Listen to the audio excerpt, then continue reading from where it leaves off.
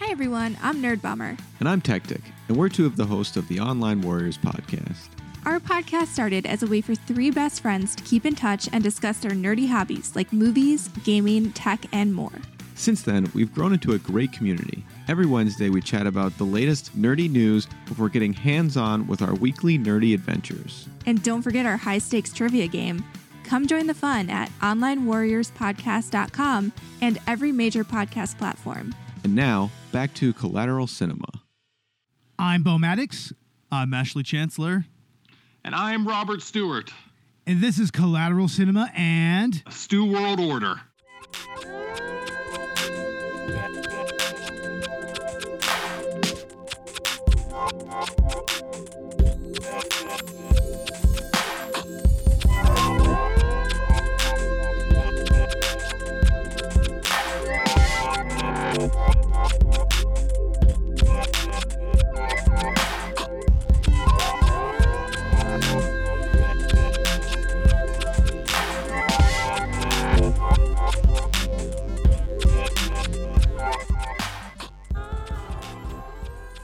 Welcome to Collateral Cinema, the only movie podcast that matters, where we focus on good movies, bad movies, and everything else in between in the world of cinema. We're podcasting straight from somewhere in South Texas, and yes, my friends, we are a 420-friendly podcast. So whatever you have, be it dabs, blunts, bongs, or joints, smoke it if you've got it. And welcome to episode 2 of season 5 of Collateral Cinema.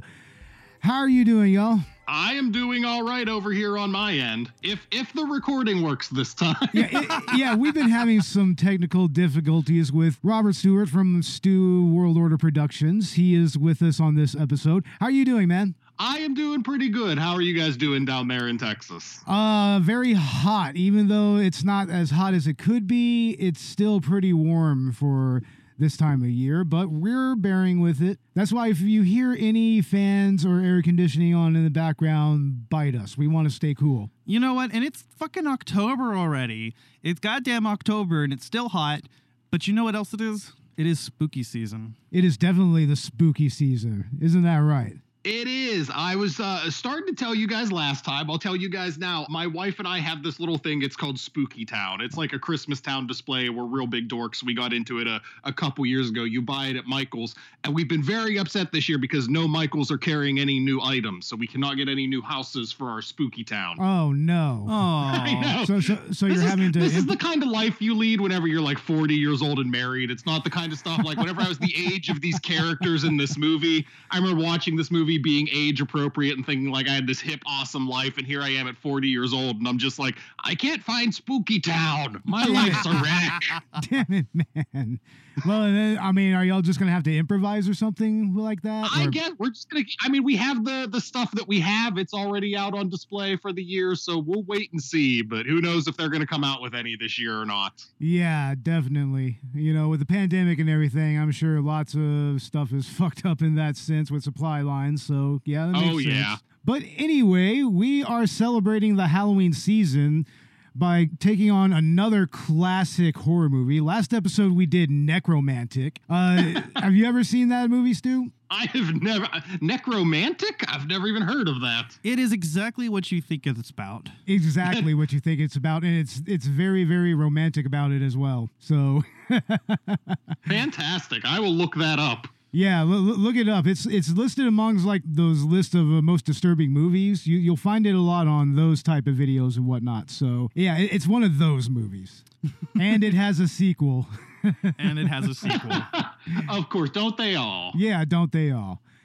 Hard to find horror movies that don't. Yeah, right? Like, for instance, the movie that we are talking about today. We are talking about Wes Craven's all-time classic satirical slasher movie, Scream. Man, Yeah. we just watched this movie like not even a few minutes ago, right, Ash? Yeah, you and I did. That was it's still fresh on the brain, and the first thing that's coming to mind about this movie is just how meta it is. Just countless references to horror films, including Wes Craven's own Nightmare on Elm Street. That's mentioned more than once. I love that so much. And directly referenced.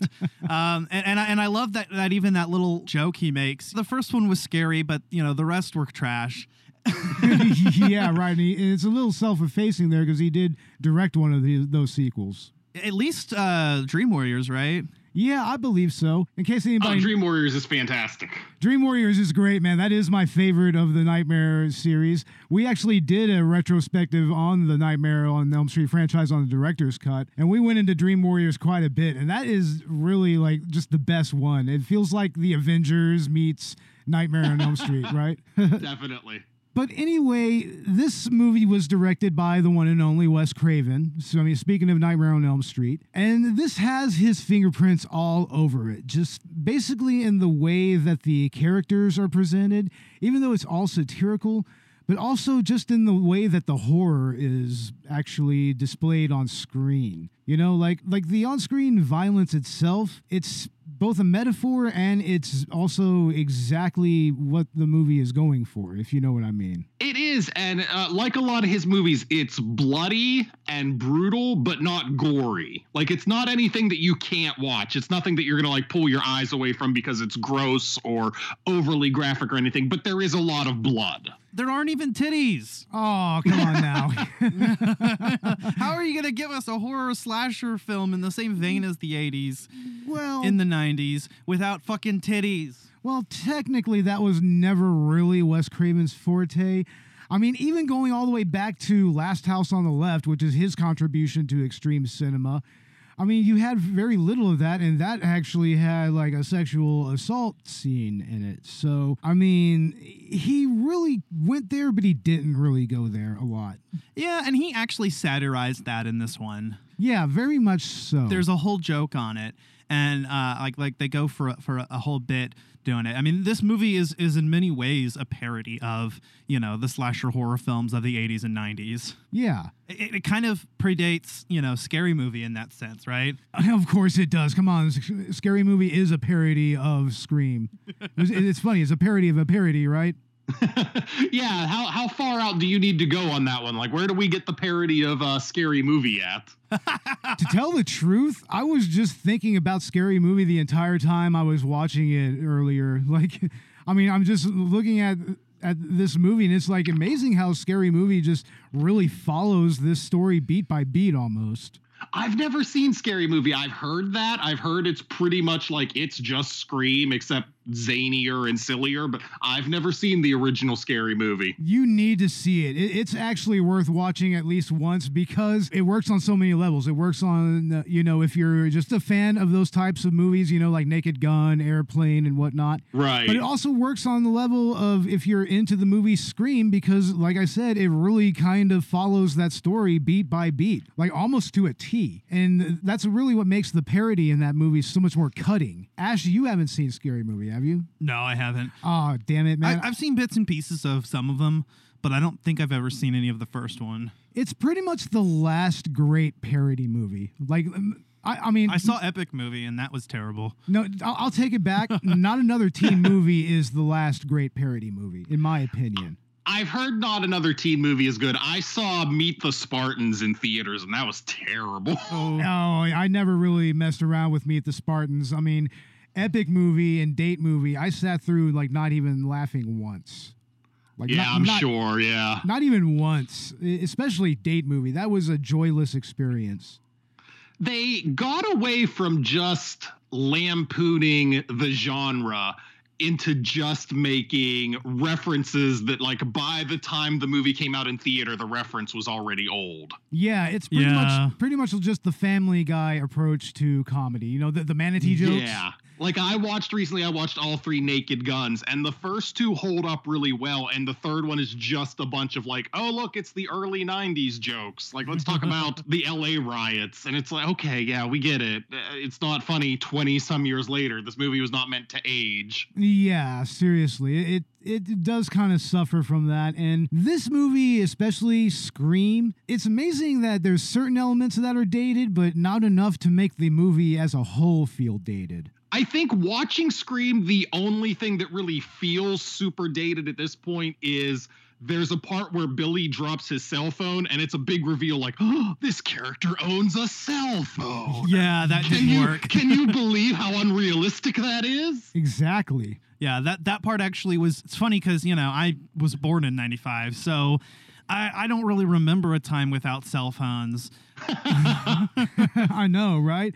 I mean, just barely. I remember back in the days when a cell phone was literally this thing in this big handbag it was like a car phone. You had to pick it up and dial and everything. It had the cord and whatnot. Like, that's what my mom had, at least, back in the day.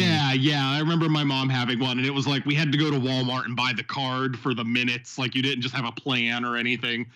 You sure as hell weren't texting or anything like that. No, texting wasn't even a thing until Nokia came around. And, those phones, of course, will be found, like, centuries later intact.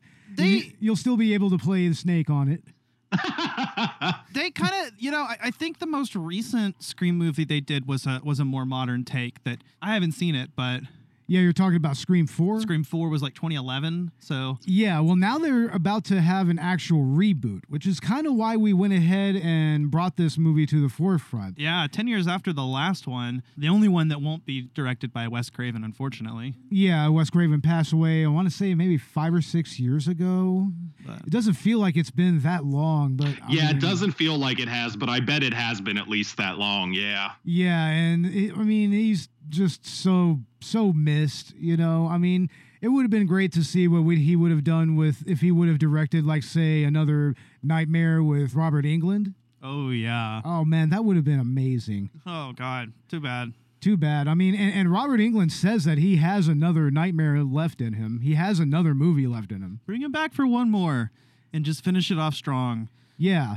Hell, I mean, even just making another new Nightmare type of scenario, bring Langenkamp back as well. Yeah, I'd be here for all that, definitely.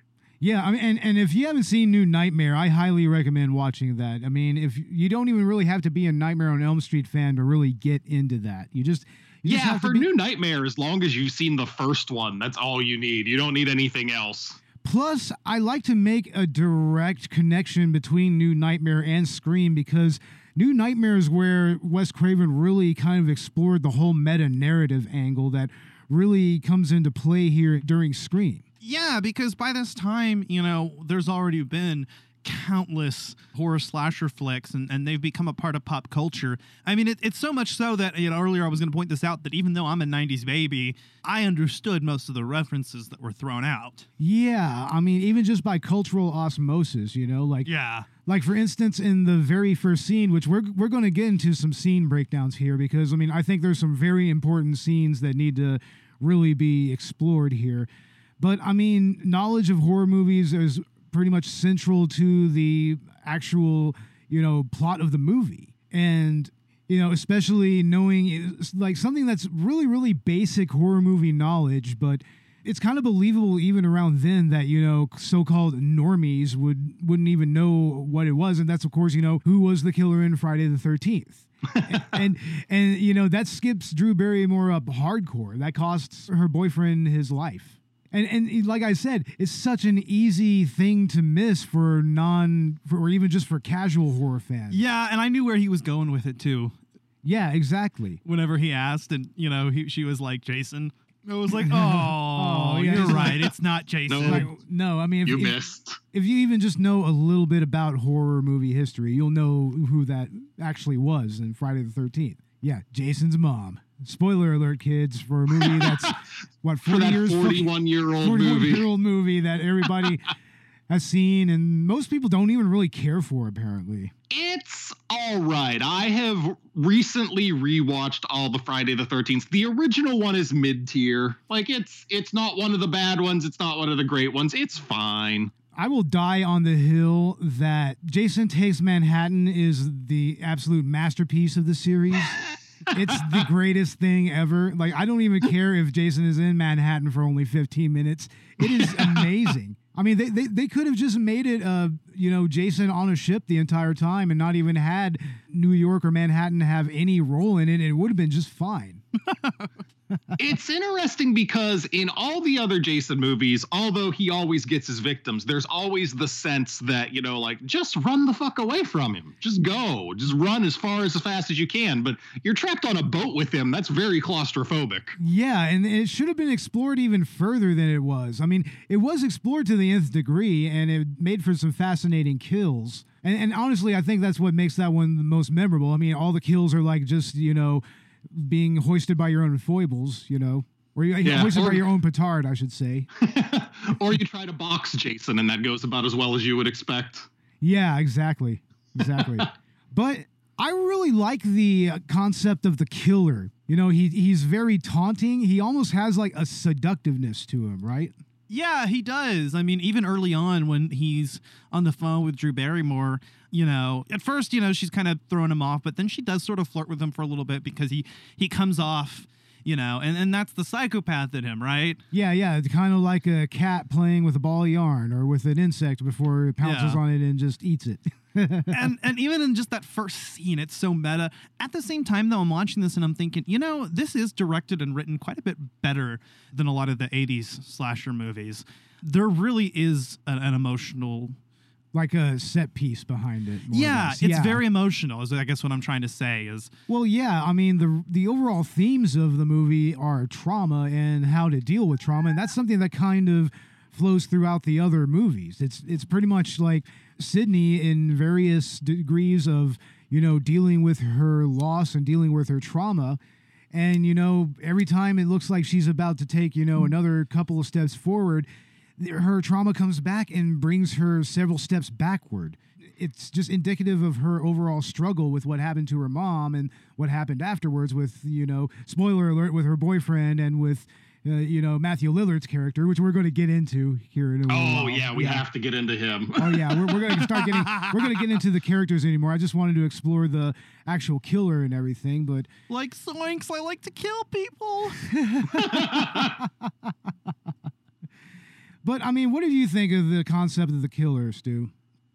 It's interesting. It's funny if you watch, and we had talked a little bit about Friday the 13th. If you watch the second Friday the 13th, the first one with, Jason, as it were, he is not hyper competent at all. Like, you picture Jason in your head as this big, unstoppable, just can't do anything about him. He's going to get you. He's going to wipe you out. But you watch the second Friday the 13th, and he's barely competent. Like, he falls off a chair. He cowers whenever Ginny, the protagonist, breaks out a chainsaw.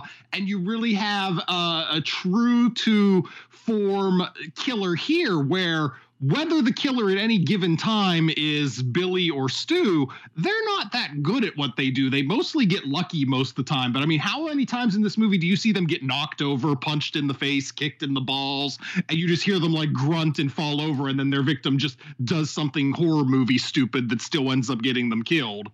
Yeah, I mean, they're threatening because they have that terrible voice on the phone, and they do successfully kill people. But you could also watch it and think like, dude, I could kill these guys. Yeah, seriously, they're pretty much just straight up edgelords. That's exactly what they are. They're the prototypical little edgelords that you would see on 4chan edgelords. You would see on 4chan, I mean, or on other little horror forums in some little seedy underbelly of the internet. These are exactly. And I was that idiot maybe a little bit when I was a kid. I was the idiot that went on Rotten.com and just fucking looked at all the gross stuff and everything. I'm a little beyond that, although I have lots of extreme horror movies, so I guess that kind of fills that now. But yeah, I mean, I kind of understand where they were coming from there a little bit. And, it's really, really translated well in this movie, especially script-wise and character-wise as well. And in terms of movies that are so intelligent in the way that they're written, that are meta critiques on the horror genre, I really would compare this to, like, say, Cabin in the Woods in terms of how far they take, right? I would say rewatching Scream now all these years later, 100% I thought that while I was watching it was one of the biggest problems that has come about with this movie is I just think Cabin in the Woods came out years later and did it better. Yeah. Like, I like Cabin in the Woods more than this as a meta commentary on horror. I mean, they're both great, and without Scream, you might not have Cabin in the Woods, but I mean, boy, they're both great. They're both fantastic movies. Like just way up there in movies that I like all time. Yeah, that's very much true and everything. But honestly, what I kind of think about whenever I watch Scream, and I know that it's a weird connection to make, I kind of think of Mikhail Haneke's Funny Games. That's another movie that was very meta and very satirical about, you know, what it was trying to say, mainly about how audiences partake in movie violence. Right, yeah. Which I think that there's a little bit of a commentary like that going on here with Scream as well. There's a little bit of that, you know, yeah, that's right, here's all the blood and guts. This is what you want, right? I think they do that with we had alluded to it earlier with the scene where, you know, they're watching Halloween and you see the scene in the bedroom and I think it's Jamie Kennedy's character says like, oh, here's the boob scene. And then it cuts to Neve Campbell and Skeet Ulrich up in the bedroom and you don't actually see it. So the movie's like, we know what you're expecting, but no. Yeah, they keep on, you know, putting it forward and then bringing it back and putting it forward and bringing it back. It's kind of toying with the audience in a way. God damn it! I want my horror movie titties. Oh, we'll go. I got plenty of movies for that, dude. Yeah, no, I'm just kidding. Lots of movies for that, actually. Yeah, and I have Pornhub for that too. So. Oh my lord. All right. Well, yeah, Scream, I think, is just, I kind of agree with you. I think Cabin in the Woods just takes it to its logical extreme. But, you know, Scream, I think, really just started the snowball with that, you know, sort of. And I think we kind of needed something to take before. I haven't seen the other films, but don't they go on another level and, like, Scream exists as a film within the universe or something like that? Yeah, in the second movie... Yeah, it becomes a movie called Stab. Stab, exactly. Yeah, it becomes a movie called Stab and is based on the book by Gale Weathers. If memory serves me right, I believe that's what the whole story was. I mean, that's kind of the perfect way to take it from there, so I respect that. But I would like to see maybe in the next one actually do like an in-movie like reference, like Scream is a franchise by Wes Craven. It'd be the perfect way to do the whole new movie without Wes Craven. Yeah, just like we said, do a full-on new Nightmare type of thing with Scream. Yeah. That would be interesting. I know nothing about whether, I don't know. I know the movie's called Scream. It's not called Scream 5. I've talked about this on my show, other shows. I get real tired of how every movie nowadays is just called, like, why is there the Suicide Squad and Suicide Squad? Why is there the Exorcist and Exorcist? Why are there going to be two movies called Scream? But yeah, whether it's a reboot or whatever it's called, I don't know much about it. So I'm very interested to see what direction they go. Well, the thing is that we're not really seeing a whole lot of marketing for this movie, and it's literally supposed to be out this month, right? Or was it supposed to be out in November? I'm not really sure. I don't know. I don't know at all. See, exactly. It's like, I mean, what are they doing, really? It's probably getting delayed to 2022. It probably is. I'm sure the pandemic had a lot to do with that. It kind of screwed everything over, I'm sure. I'll look it up right now. You guys keep it going. For sure. I already did. Release date, January 14th, 2022. See, it got delayed. It got delayed, yeah. Makes sense. That makes a whole lot of sense, actually. And I'm sure that we'll do an at the movie review whenever that comes out, because that'll be interesting. I mean, maybe they'll do more of a Halloween 2018 kind of thing with it. I like what they did with Halloween 2018, and that's one of the reasons that's another example of your irritation, Stu. You know, because this one is even worse because it's also called Halloween, but it's actually the sequel to the first film. So yeah. God, the Halloween timelines are all over the place, and yeah, there are now 3 movies just in that franchise that are called Halloween. Yeah, seriously, it's fucking weird. Yeah, well, we don't have to really bring up the Rob Zombie one anyway. Yeah, I mean, we went into all that when we did our Halloween 2018 review a few seasons back. Right. Yeah, I mean, Robert, who's of course not with us right now, he knows a lot about the Halloween timelines.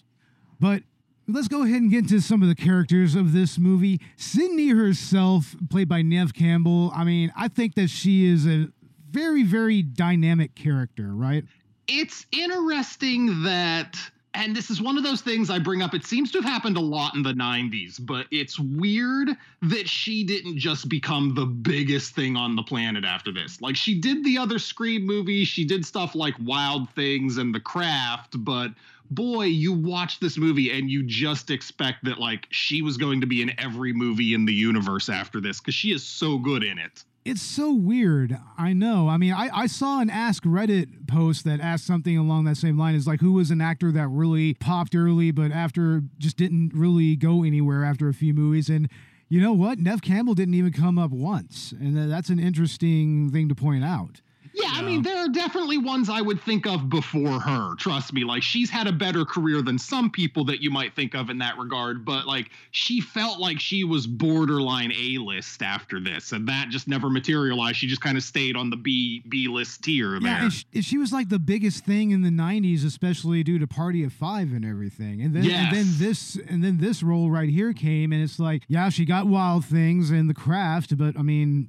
Jesus Christ, what else did she do? Yeah, that's sad because she's actually, I think, one of my favorite final girls. Yeah, she's a great final girl, and it's because she subverts the final girl trope so deeply, you know, and that's pretty much what she's written for. So yeah, she gets laid and she survives. Exactly, yeah, and even the one virgin of the movie survives as well, Jamie Kennedy's character. Yes. So both the final girl and the actual virgin survives in the end.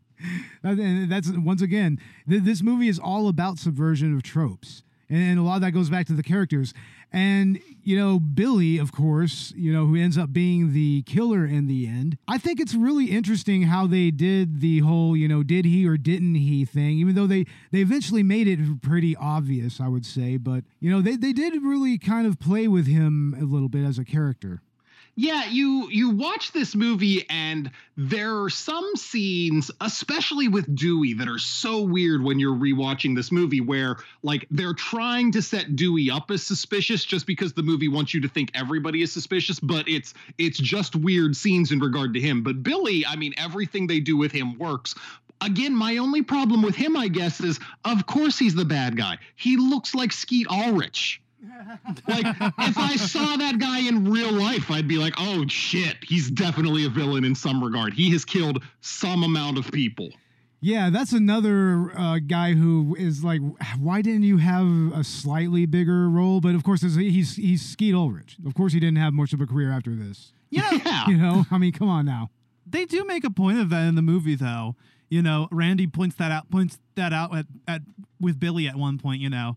Like, he's totally the killer. Look at him. I mean, I think it's when they're in the video store together. He says that. Yeah, that's true. I mean, for fuck's sake. I mean, Jamie Kennedy had a more distinguished career after this. It's like, what was that, Malibu's Most Wanted? and the Jamie Kennedy Experiment, which was kind of good. It was kind of a good show. A little annoying, but I mean, it was kind of okay. And Malibu's Most Wanted, I can't take that seriously at all. I can't take that movie seriously, period. It was what it was. I remember kind of half watching it once, and it wasn't as bad as I expected it to be. But I mean, it's not great either. It's exactly what you think that movie's going to be. Exactly. You know, I mean, it's exactly what you expect Jamie Kennedy to be. It's exactly what he's going to be. But yeah, I mean, Jamie Kennedy's character, he's the one that actually puts forth all the rules of the movie and of horror movies in general. Yeah, you know? Scream doesn't work without that character because you lose 80% of the meta element if you don't have the Randy character. You 100% need him, which is why I think they definitely made sure he survived to at least make it as far as the second. Because again, you need to have this kind of fourth wall breaking character that's walking the audience through, like, well, here's what you can expect vis-a-vis what we might actually give you. Well, he's also the main connection between the actual fandom of horror and this movie as well. He's representative of the fandom. So yes, I mean, he goes even beyond the fourth wall for everybody. He's specifically talking to the horror nerds, you know, like me and like all of us. You know, he's speaking to us and he's being like, "See, it's like, look at all the tropes that are being presented here. Now, how are we going to play with them?"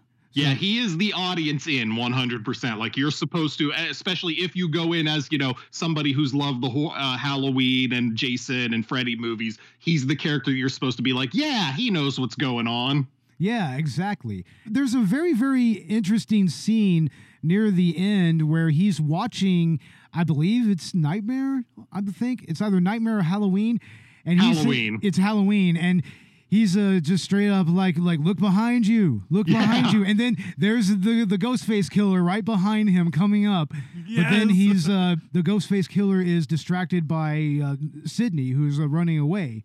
And everything's running out to the news van. And then in the news van, they're watching it and they're like, look, turn around. And of course, there's a 30-second delay there. So So you, as the actual audience of the movie, are telling those two characters to turn around as they're telling Jamie Kennedy to turn around as he's telling Jamie Lee Curtis to turn around. It's amazing the levels that this movie works on. It's actually well written that way. And also, Rose McGowan is in this movie. She plays Sydney's friend who, I mean, we had to have a good catty, cynical character who's also kind of breaking the fourth wall by just pointing out how stupid these tropes are. Hello? Hello? Who is this? You tell me your name, I'll tell you mine. I don't think so. What's that noise? Popcorn. You making popcorn? Well, I'm getting ready to watch a video. Really? What? Oh, just some scary movie. You like scary movies? Uh-huh. You never told me your name. Why do you want to know my name? I want to know who I'm looking at. Someone is playing a deadly game. It all began with a scream over 911. Someone who's seen one too many scary movies. Now, he's taken his love of fear Hello? Hello, Sydney. one step too far. Do you like scary movies? What's the point? They're all the same. Some stupid killer stalking some big-breasted girl who can't act, who's always running up the stairs when she should be going out the front door. It's insulting. There are certain rules that one must abide by in order to successfully survive a scary movie. Number one, you can never have sex. Never, ever, ever, under any circumstances, say, I'll be right back. Because you won't be back. Get another beer, you want one? Yeah, sure. I'll be right back. He didn't make the rules. Police are always on track. If they watch prom night, they save time. He just kills by them. Don't answer the phone. Don't open the door. Don't try to hide.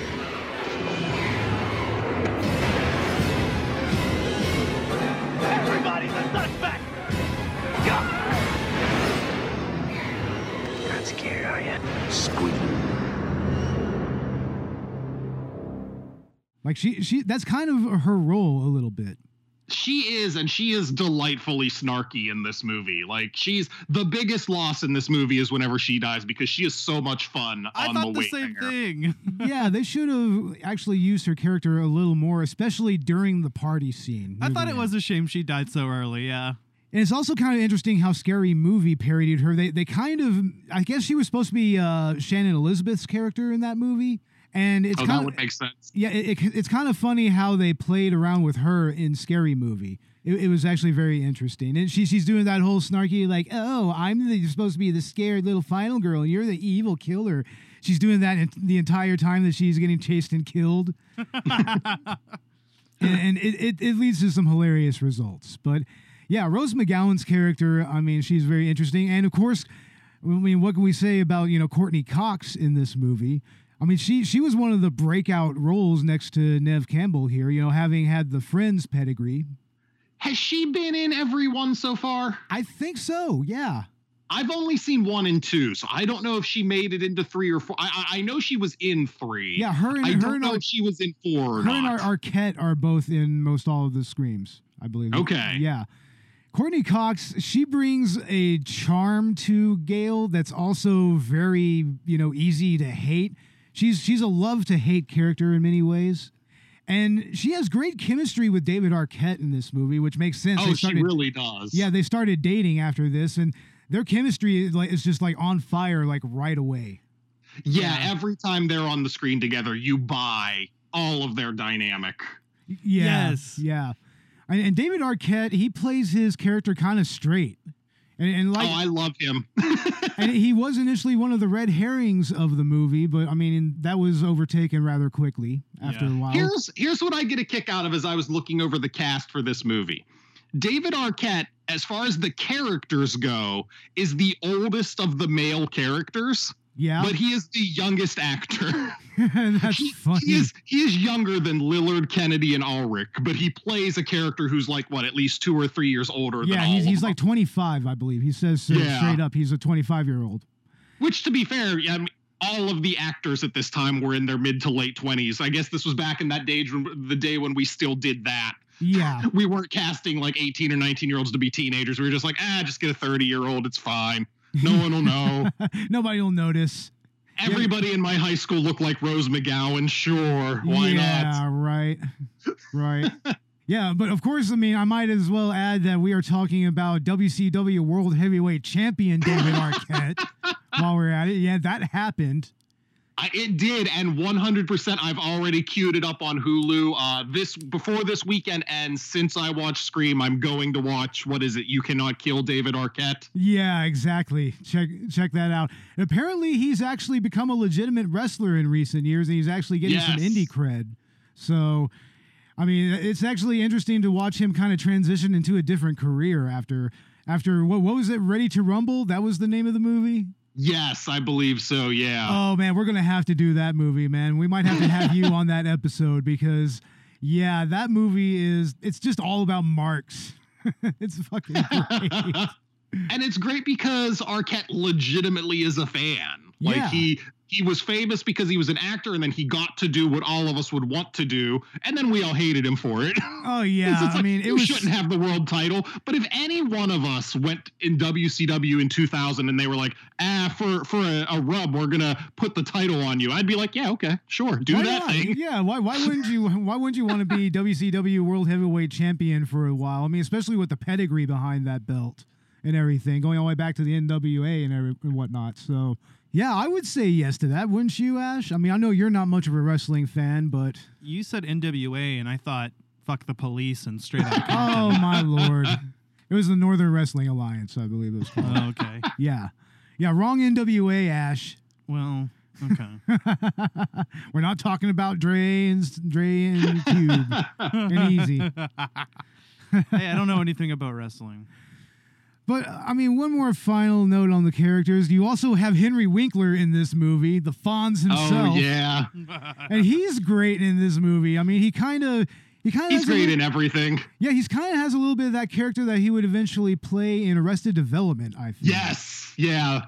He's very, like, a somewhat more serious, not drug-addicted Barry Zuckerkorn. Yeah, but he even does kind of the thing where, like, he has the cupboard in his office that has a mirror in it, and he has the scene where he's like, he poofs up his hair in the mirror, and it's like, all right, I see you, movie, what you're doing with Henry Winkler. Yeah, exactly. You're just kind of having that whole meta Arthur Fonzarelli vanity moment and whatnot. Uh-huh. Yeah. Oh, man, and he's charming in this movie as well. And I feel like there's someone else that we're forgetting in this movie. Who else was in this movie that was notable? I am going to look up his name Matthew because Lillard, I don't know of his course. name, but I will tell you who you're forgetting in 1 second. Just keep talking. I will look up the cast list and let you know. Yeah, of course, Matthew Lillard. What can be said about him? Shaggy himself. He used exactly 0.0001% of his power in this movie. Oh, there was no way that Nev Campbell probably would be the only one that could stand up to him, though. Nev Campbell could. Nev Campbell has even more power in the tiny percentile range than Shaggy. It is an interesting twist at the end because, well, at first they throw you for a loop, and Billy seems like he was actually just a red herring, but he actually is the killer, and it was like, oh yeah, that was kind of obvious the whole time, but but then they blow another twist in, and Matthew Lillard is also a part of it. We've got Billy and Stu are on the whole thing, and you can very clearly see in their interactions in that moment that Stu is the sociopath and Billy is the psychopath. Yeah, exactly. In this. Yeah, it makes sense that Stu would be the follower here and everything. Yeah. And I love the excuse that he gives whenever Sydney is asking him on the phone. It's like, what is your excuse? Billy has an excuse. What's your excuse? He's like, peer pressure. I'm very sensitive. That's possibly the best line of the movie. Even all these years later, I crack up at that line. And he's sitting there just all wounded and everything and dying, just like peer pressure. And she says that she called the police, and he's like, my parents are going to be so mad at me. That is so classic. I love that moment.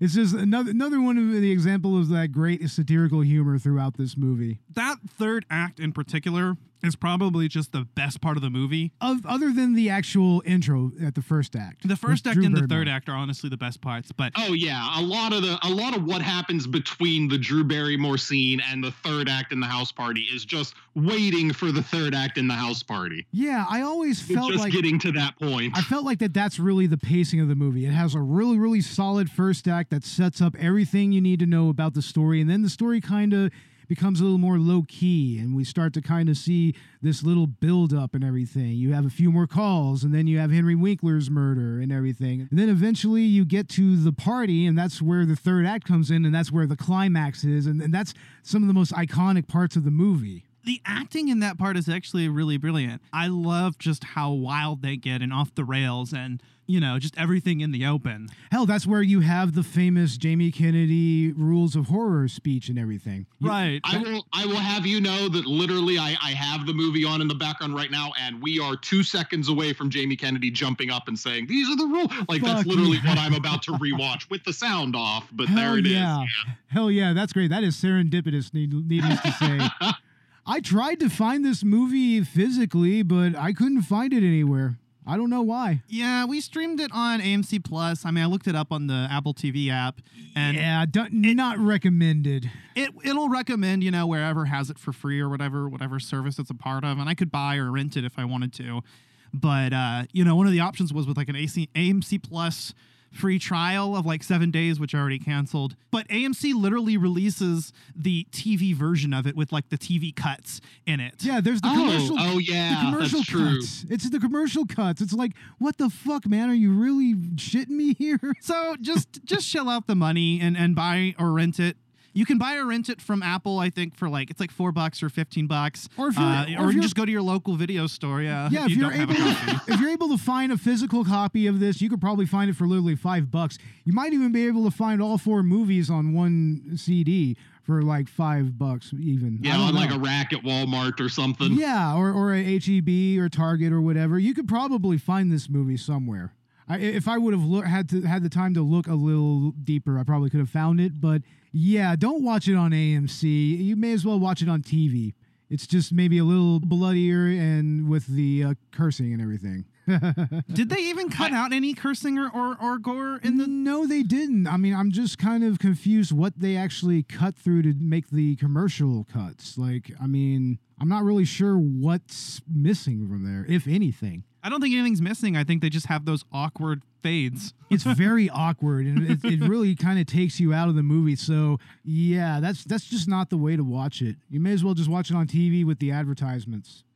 So I looked up on the cast list. I wanted to get the other cast member I definitely wanted to talk about because, like I said, I was pretty much the age target when this movie came out. I was as old as these characters were supposed to be. This came out in 96. I would have been 15, 16 years old. Yeah. I was a teenager watching this movie. You watched this movie back then. You're empathizing with the Randy character. You like the Nev Campbell character.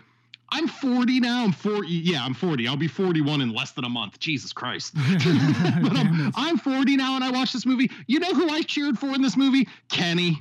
Kenny the cameraman, played by W. Earl Brown. Oh, man, he was great. He's just a working Now, stiff. as a 40-year-old man, that is who I cheer for. I cheer for the guy who doesn't really want to do his job. He just wants to eat snacks. He just wants to take a nap if he can squeeze one in.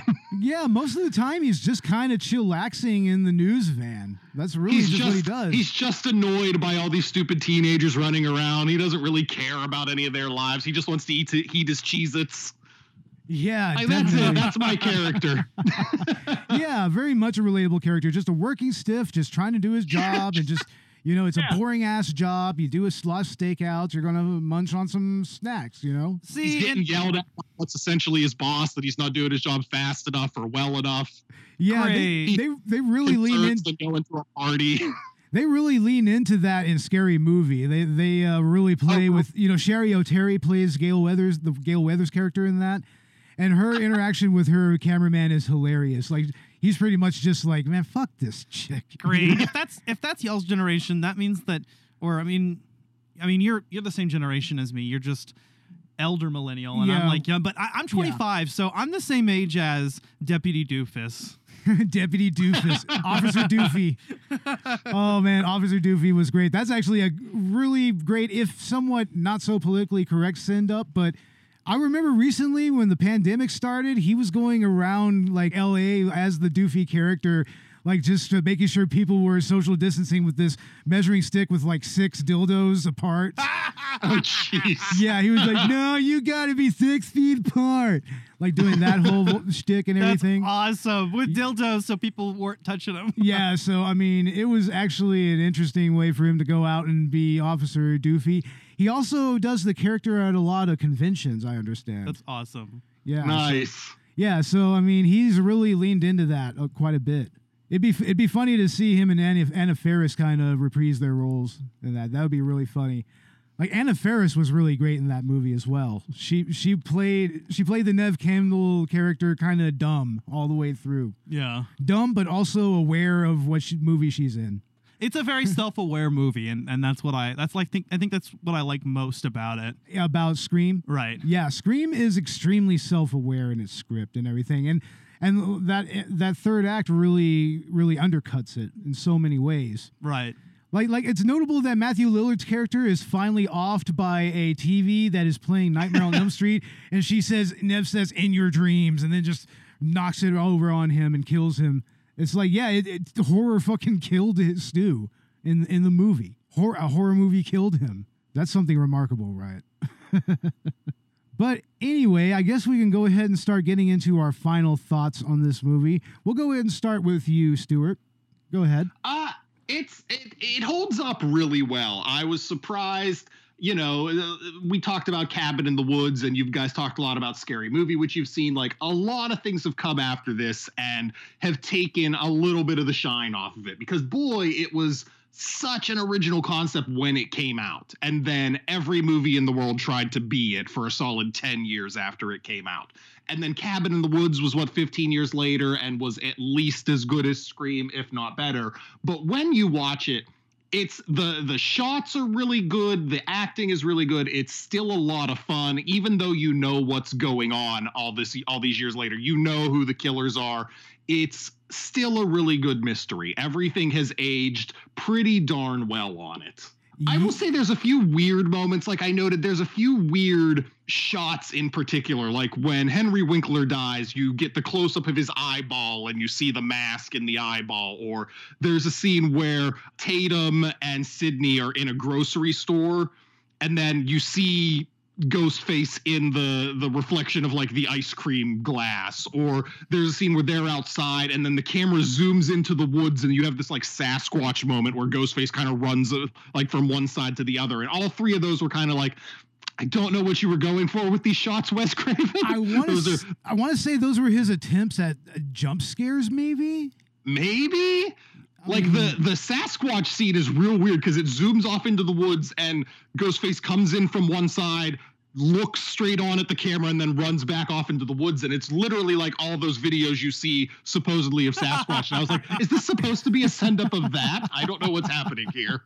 I don't know. It just could have been a send-up of certain movie tropes at that time when it came to horror. I'm not entirely sure. I mean, those are very, very weird moments. But yeah, you're right. Other than that, everything really ages rather well, even with the whole cell phone angle and everything. But yeah, it's the same thing as like if you watch Halloween right now, they obviously didn't even have the concept of cell phones back then, so it's fine. You accept the movie for the era it was written for. Yeah, exactly. All right, Ash, what are your final thoughts? Oh, it's incredibly original, and it's fun too, because when I think of Wes Craven and I think of like Nightmare on Elm Street, you know, that's played a bit more seriously, although not completely. So I like how this is humorous in a very intelligent way. And, you know, it's not just like, what am I trying to say? I mean, I guess that's what I'm trying to say. The humor is very intelligent. You know, the whole meta critique is just a lot of fun, but it's also a well-directed movie. It really is. I mean, Wes Craven really knew his way around, you know, framing a shot and everything. Like, I mean, you could really tell that in his movie Last House on the Left, even though it was really, really gritty and it was really kind of, you know, downright dirty and exploitative looking. I mean, he still knew how to, you know, set up his foreground, how to set up what's in his background and everything, stuck to the rule of thirds and whatnot. I mean, he really was a very cinematic director when you really get down to it. I mean, and in many ways, I feel he's kind of underrated.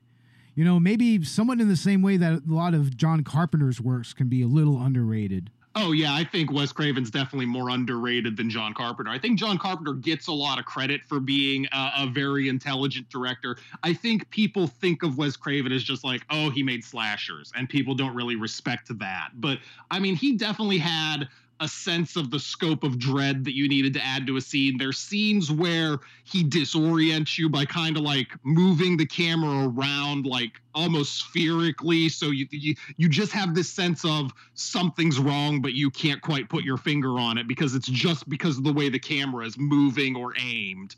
And I mean, that's really good stuff for the kinds of movies that he made because it keeps you off balance.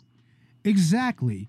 You know, and when it came to, you know, the type of scripts that he worked with, he also made lots of really interesting movies like Deadly Friend, like People Under the Stairs. He made The Serpent in the Rainbow, which is a great supernatural thriller and everything. And Yeah, He of made course, Red Eye, which is a pretty good thriller. Like, there's no horror aspect to it, but I believe that was him with Cillian Murphy and Rachel McAdams on an airplane. Yeah. And what about that? They make that joke too. Remember, it was like they say Wes Carpenter. Wes Carpenter, exactly. There's that Yeah. little meta joke right there. I was trying to remember the exact quote, but anyway, they dropped the name Wes Carpenter. I mean, and Wes Craven even did one of the penultimate Siege movies, Hills Have Eyes, you know, which was redone by Alexander Aja back in the 2000s. That's another great movie. I don't know if either of y'all has seen Hills Have Eyes. I don't know that I've seen the original. I didn't care for the remake. I know that. That was a bit too torture porn for me. Like when I was talking earlier about how this movie is brutal and bloody but not gory. Yeah. The Hills Have Eyes was a bit too gory for me. It was the kind of stuff that was just like, you know, made my stomach queasy to watch. Well, the thing is, the actual original Hills Have Eyes is kind of a down and dirty, disturbing movie in its own right. Yeah, that's what I've heard. It's really not that far removed from what Alexander Aja did with the source material. I feel that I really like Alexander Aja as a director. I mean, I have High Tension. I don't care for the ending, but I think that it's a very serviceable slasher movie. And he did the source material some justice. If I thought the story kind of fell flat a little bit near the end in the third act. But I mean, I guess that's your final thoughts on everything, Ash? The only other thing I want to say is that it pains me to know that Harvey Weinstein's paws are all over this. Oh, I know. His prints are just, especially some of those shots, you know, with characters that are, well, actors portraying underage characters that are just a little sensualized. Just knowing that Harvey Weinstein's name is attached to that just gives me kind of creepy vibes in retrospect. Ugh. Yeah. Try watching The Burning nowadays. He's one of those guys that you just kind of have to, as much as you can, you kind of have to separate him from the art because him and his brother were involved in what, like every third movie that came out for like 20 or 30 years. Yeah, like almost anything you watch is going to have his name on it. Including like Oscar award-winning movies. Yeah, so to be fair, I guess his money was just kind of thrown at it, so that's not too big of a deal. Yeah, but if you really want to see something that will make you want to take a shower, watch The Burning. He actually wrote the script for that movie. Oh, no. I'm not down with anything he wrote. No, it's like, yeah, and The Burning is considered a classic slasher movie. I mean, it had Tom Savini as a special effects director on that, and that was right after he initially did Friday the 13th. So, yeah. I mean, a lot of people say that Friday the 13th was derivative of The Burning, but it's actually the other way around. But yeah, that's what's up with that fucking movie. But I think that Scream is, you know, it's very much of its time, but it's also like beyond its time as well, if you know what I mean. The meta angle is something that would become almost standard in a lot of horror movies coming from that time. And like y'all said, it wasn't really perfected until Cabin in the Woods came out. Although I, of course, say that, you know, Funny Games was actually kind of down that same path a little bit. I mean, in Funny Games, the characters literally break the fourth wall and talk to you. They're just like, yeah, you like this, don't you? Yeah, they rewind the movie when things go wrong. The movie lost me a little bit on that point. That was too much breaking of the fourth wall. But I would say the difference is like Funny Games is pretty much 100% a horror thriller. Scream is like 75% horror to 25% comedy. And then you have Cabin in the Woods, which is like the perfect 50-50 like comedy horror split. Like they combined both elements as perfectly as you're going to get there. Yeah, you're right. I mean, I just kind of feel like Funny Games is a good movie to kind of bring up in the same light. I mean, oh, yeah, it's not, absolutely. It's definitely thematic. Thematically, it's very much satirical in the same way. But, I mean, I really like the characters. I like the cast in this movie. I mean, Neve Campbell is such a sweetheart. I mean, like you said, Skeet Ulrich was perfect to play the boyfriend and eventually the killer.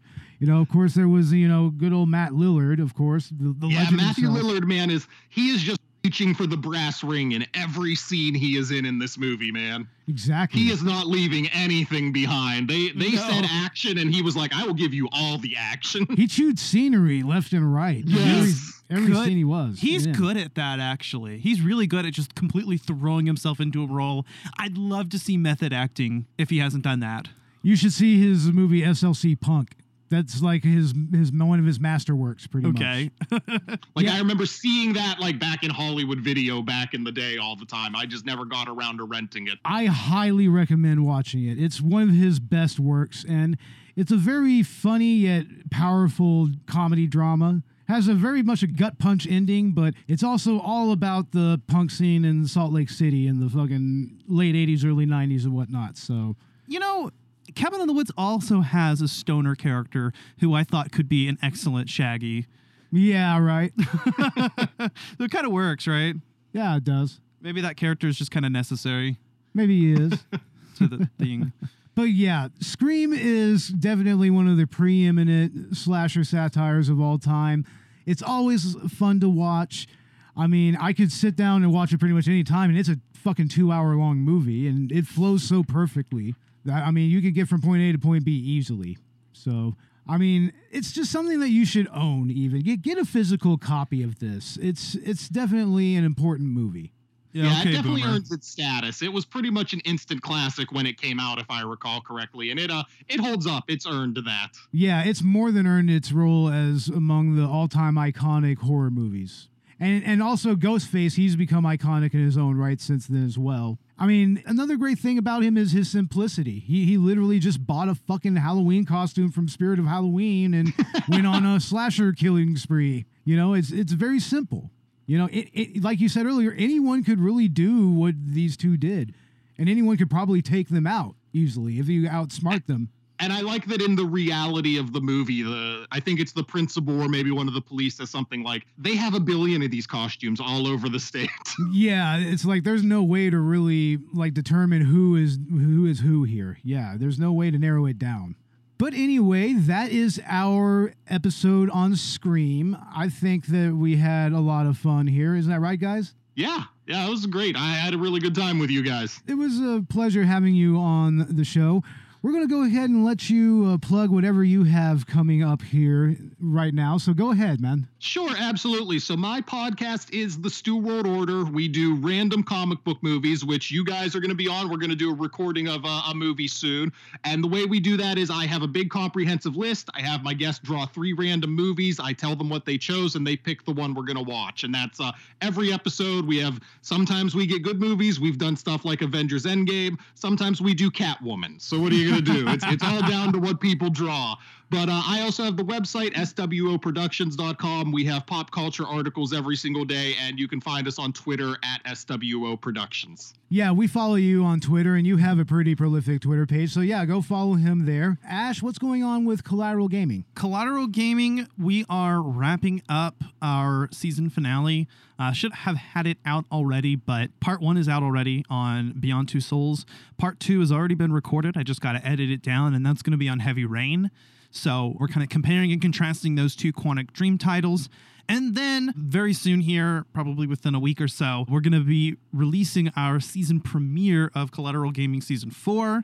We are talking about Metroid Dread. So we're going to open up with a spoiler-free review, and then we are going to do our Halloween special on Outlast, and then finish up, and part 2 of Metroid Dread will actually be a full spoiler episode. Right. Excellent. So, and that kind of gives it a month after the game has come out, and we can really, dive into some stuff because it's Metroid, and we can't not do that along with, every Zelda game that comes out. Yeah, of course. Of course. So that's really exciting. And Collateral Cinema. And Collateral Cinema, the next episodes that we are going to be doing is going to be a two-parter next month during November. We're getting into the Star Wars prequels. Hell yeah. The prequels. The prequels, yeah. This was Ash's idea. I'll have you know. This is after our Halloween special, though, right? Yeah, our Halloween special is going to be on Halloween Kills whenever it's released. We're going to at least try to have it ready before or on Halloween. We're really excited about that. It was originally delayed last year. We were going to do it last year, but we just couldn't. So October is a total horror month. We did Necromantic, we're doing Scream, and we're doing our At the Movies edition episode on Halloween Kills. Another spoiler-free review that we're going to have a lot of fun doing. Yeah, and we are also on the Victims and Villains Horrific Hope Awareness-a-thon.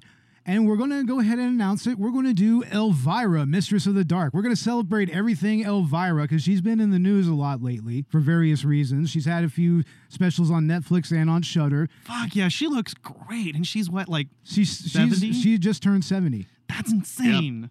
I can't believe it. She looks amazing. I mean, I would smash. And I just want to back up on you guys and say that Victims and Villains, great podcast. I've done stuff with them in the past. What they do, what they seek to raise awareness for is great stuff. They're just a fantastic show, and I definitely look forward to hearing you guys with them. Those are two fantastic shows for the price of one, if I may say so. Oh, definitely, man. And we're always excited to work with them. I mean, and also for a good cause. I mean, we've done this already like twice in the last year and a half or so. Do we have anything planned with Captain Nostalgia? Oh yeah, our Christmas special. Yeah, we're going to have our Christmas special. We're going to be doing Last Ounce of Courage. Yeah, so nice. Yeah.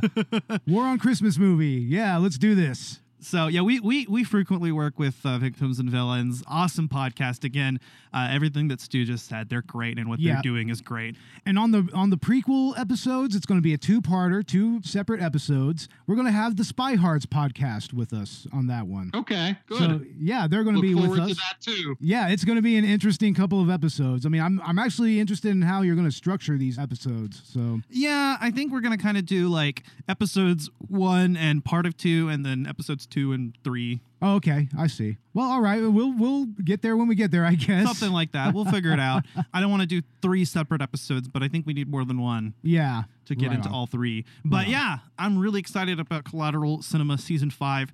Just getting started. We still have a lot more content ready for you guys, both on this side and the director's cut.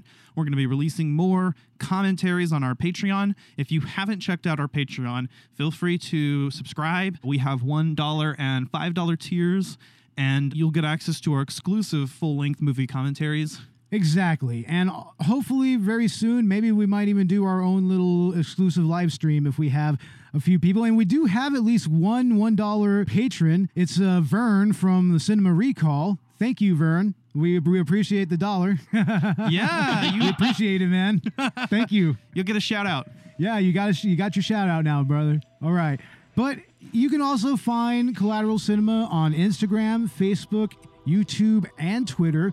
Find us on Podbean, on Google Podcast, Apple Podcast. You can find us on iHeartRadio, and you can find us wherever else you get your podcast. Also, look for us on Chill Lover Radio. And also, what else are we on? We're on Good Pods as well. Check us out on Good Pods.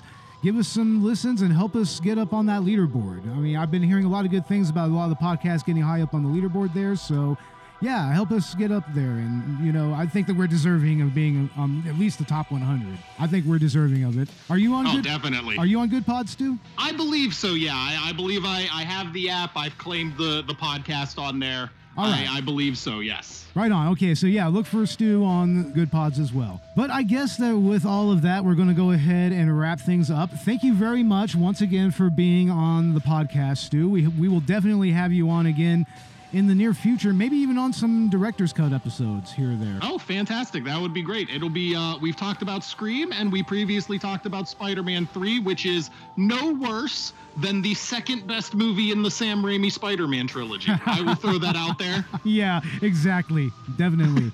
Yeah, check out our episode on that. We had a lot of fun with that. But with that said, I'm Bo Maddox. And I'm Ashley Chancellor. And I'm Robert Stewart. And this was Collateral Cinema. Thank you once again, Stu, and we'll see you next episode. Laters.